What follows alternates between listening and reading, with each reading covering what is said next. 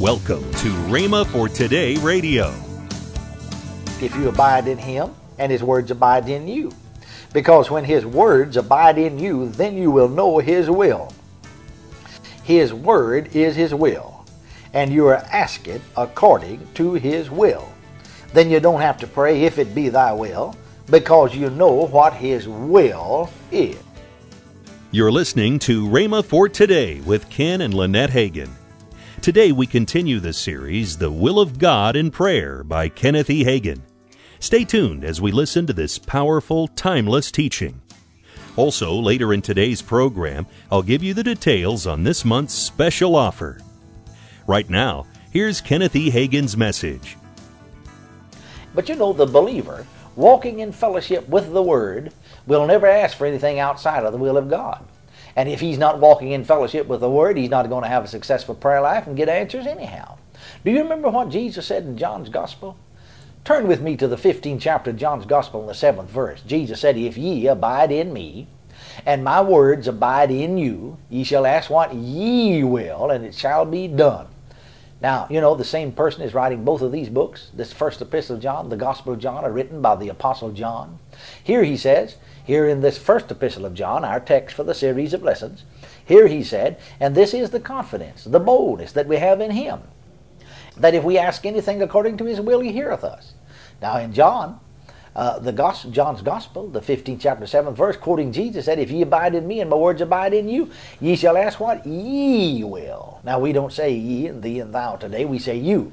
And so he's saying, you shall ask what you will, and it shall be done unto you. Now one time John says something about his will, and here he says something about your will, or ask what you will, and it will be done. You will have what you will. But under what circumstances? If you abide in Him, and His words abide in you. Because when His words abide in you, then you will know His will.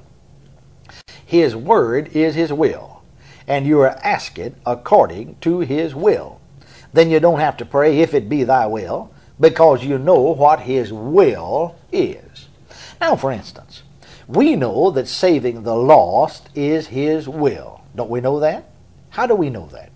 We know that because the Word of God tells us it's true. We know that because the golden text of the Bible, John 3:16 says, "For God so loved the world, that He gave His only begotten Son, that whosoever believeth in Him should not perish, but have everlasting life." We know that because the Word of God says, "The Lord is not willing that any should perish, but that all should come to repentance." Now, there are a host of other scriptures.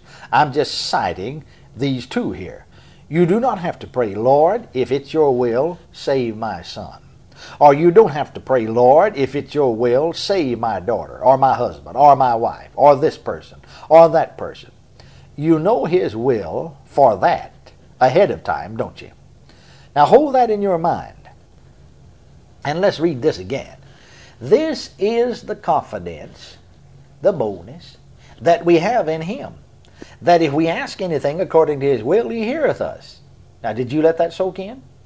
And this is the confidence that we have in Him, that if we ask anything according to His will, He heareth us. Did He hear you when you prayed for that unsaved loved one? Is that His will, that they be saved? Well, if it is, did you ask according to His will? Surely. Well, we have this confidence then, that if we ask anything according to His will, He heareth us. Then He heard you, didn't He? All right, now, listen. And we know, if we know that He hear us, well, we know He heard us, because it's according to His will, whatsoever we ask. Then we know that we have the petitions that we desired of Him. Did He hear you then? Well, yes. But they're not saved yet, Brother Hagin. Well, you see what you're doing? You're siding in against the Word and saying it's a lie, so it won't work for you. You see, unconsciously, we give the lie to God's Word. Now, I know we don't mean to. But unconsciously, we're taking sides against the Word and saying it isn't true by our actions, by a lot of things that we say. We're really saying, no, it doesn't work, no, it isn't so. Now, I want to ask you a question. What if you were in need of a little extra money, and you do business with a certain bank? You have borrowed money there before, like many of us have, so you say to your banker, "I want to borrow $100 for 90 days. He says, "All right." You say, well, I don't want it today. I just wanted to get it arranged because there's something coming up. And if the money doesn't come in by a certain time, then I'll need this. All right, when you need it, just come and get it. You can have it, the banker says. Now you have your banker's word for it. But then you say to your wife, I'm afraid he won't do that. Well, you're going to have to act on what he said, believe what he said to get the money. You can't take sides against what he said and not go down there and go through the transaction of signing the note to get the money. By the same token, if you're going to take sides against the Word of God and say, no, that's not going to work, that doesn't work, it didn't work, I prayed but it didn't work, then you're saying that what God said isn't so. You're taking sides against the Word, and you're giving the lie to His Word, and it certainly isn't going to work for you, and you're taking sides against it. Side in with God's Word. All right? This is the confidence. This is the boldness. Thank God we can be bold about it. We can have confidence that if we ask anything according to His will, He heareth us. Now, I don't know about you, but I just believe that this Word is true. I believe that. I know He hears me. I know He has heard me. How do I know it? Because it's according to His will. Then if it's according to His will, I know He heard me. And if He heard me, then the text said we have this confidence that if we know that He hears us, whatever we ask, we know we have the petitions. We have them, praise God, that we desired of Him. I know I have them. How do I know I have them? Because I know He heard me. How do I know He heard me? Because it's His will. How do I know it's His will? Because His Word says so. If He doesn't keep His Word, then He is a liar. If His Word's no good, then He is no good. You know that you and your Word are one. And if your Word is no good, then you are no good. We are known by our Word. Now, this is truth in the natural. If a person's word is of no value, when you quote that person, people just laugh at you. Accordingly, if God's Word is no good, when we quote His Word, we should just laugh at God because there's nothing to Him. But thank God His Word is good. He keeps His Word. We know that healing the sick is His will. Now, don't we know that? How do we know that? We know that because the Scripture tells us that Christ bore our infirmities and carried our disease. We know that because the Word of God said, by whose stripes ye were healed. Now, we need to get the Word settled in our hearts. We, particularly in full gospel circles, have divine healing as one of our fundamental beliefs. I've read most of the statements of fundamental truths that full gospel churches believe and supposedly preach, whether they do or not. And they make the statement of healing and give Scripture to back it up. Such Scriptures as Isaiah 53:4-5, which states, surely He hath borne our griefs and carried our sorrows, yet we did esteem Him stricken, smitten of God, and afflicted. But He was wounded for our transgressions, He was bruised for our iniquities. The chastisement of our peace was upon Him, and with His stripes we're healed. And then again, Matthew 8:17, Himself took our infirmities and bare our sicknesses. And 1 Peter 2:24, who His own self bare our sins in His own body on the tree, that we, being dead to sins, should live unto righteousness, by whose stripes ye were healed. Then I found this out, and really it's quite strange to me, coming from a denominational background, that people would state that they believe one thing and practice something else. Now, I received light on divine healing on the bed of affliction. Just, I tell folks all the time, an old Baptist boy reading Grandma's Methodist Bible. And I received my healing. I fellowship with full gospel people because they believe in divine healing. And when I found out that they taught the baptism of the Holy Ghost, I was filled with the Holy Ghost and spoke with other tongues. Then in preaching in full gospel circles, someone would come for healing after the service very often. Now, I have in mind a young lady who came with a baby in her arms. The baby was sick, and she wanted the pastor and me to pray for the healing of this child. Now, really, she came to the pastor, and he said, Brother Hagin, pray with me here for this child. Well, we laid hands on the baby. I began to pray in faith, believing the Word, that Himself took that child's infirmities and bare that child's diseases, so that that baby would not have to bear them. I was appropriating that promise, but I heard the pastor say, Lord, heal this child if it is your will. Well, I'll tell you, I wish for the boldness of Smith Wigglesworth.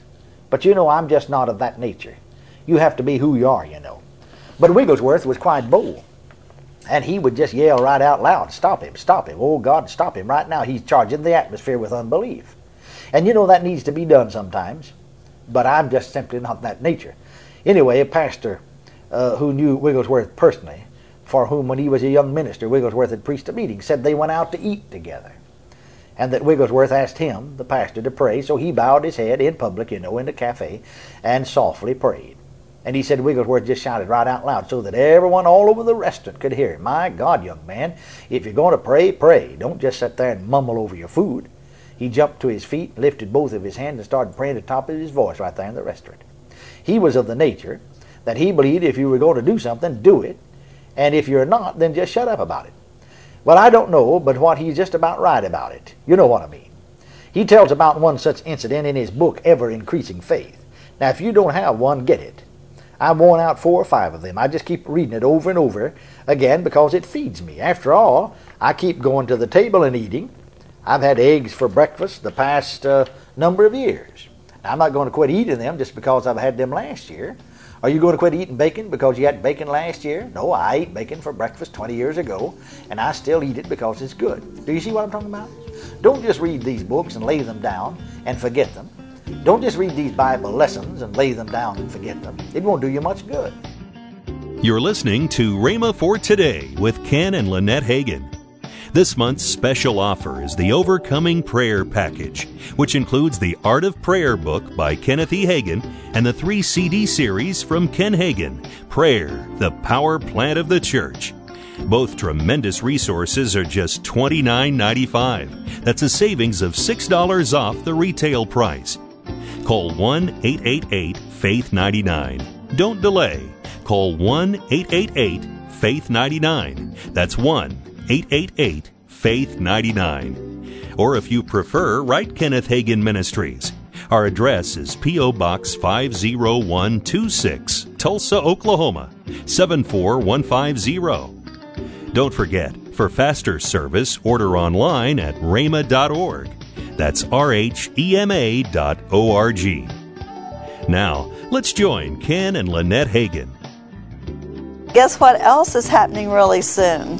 The Christmas lights. Oh, yeah. That's right. On Wednesday night before Thanksgiving. They come on and they stay on till midnight on New Year's Day. Oh, well, about 11 o'clock on New Year's night. Yes. New Year's night. They're out there putting up lights now. That's right. They're hurriedly getting them all done. I mean, they started in 1st of September, so they're on the downhill slide right now. And I'll tell you what, this campus looks so beautiful with all of the lights glowing. Oh, yeah. Oh, it's awesome. If you're anywhere in the area, it's just worth the drive to come down and see. It is. The 2 million lights. People come from Kansas and Arkansas and all over Oklahoma. They come in from everywhere. I saw church buses last year from Arkansas, Missouri, Kansas, as I was out here on the campus, and these buses would drive through, and you can see, certain church from somewhere in Arkansas, Kansas, Missouri. They come in from all over. You might want to come too. It's something to see. Call today to get this month's special offer, the Overcoming Prayer Package, which includes the Art of Prayer book by Kenneth E. Hagin and the 3 CD series from Ken Hagin, Prayer, the Power Plant of the Church. Both tremendous resources are just $29.95. That's a savings of $6 off the retail price. Call now. The number to call is 1-888-FAITH-99. That's toll free, 1-888-FAITH-99. Tomorrow on Rhema for Today, we continue with the teaching by Kenneth E. Hagin, The Will of God in Prayer. Thanks for listening to Rhema for Today with Ken and Lynette Hagin.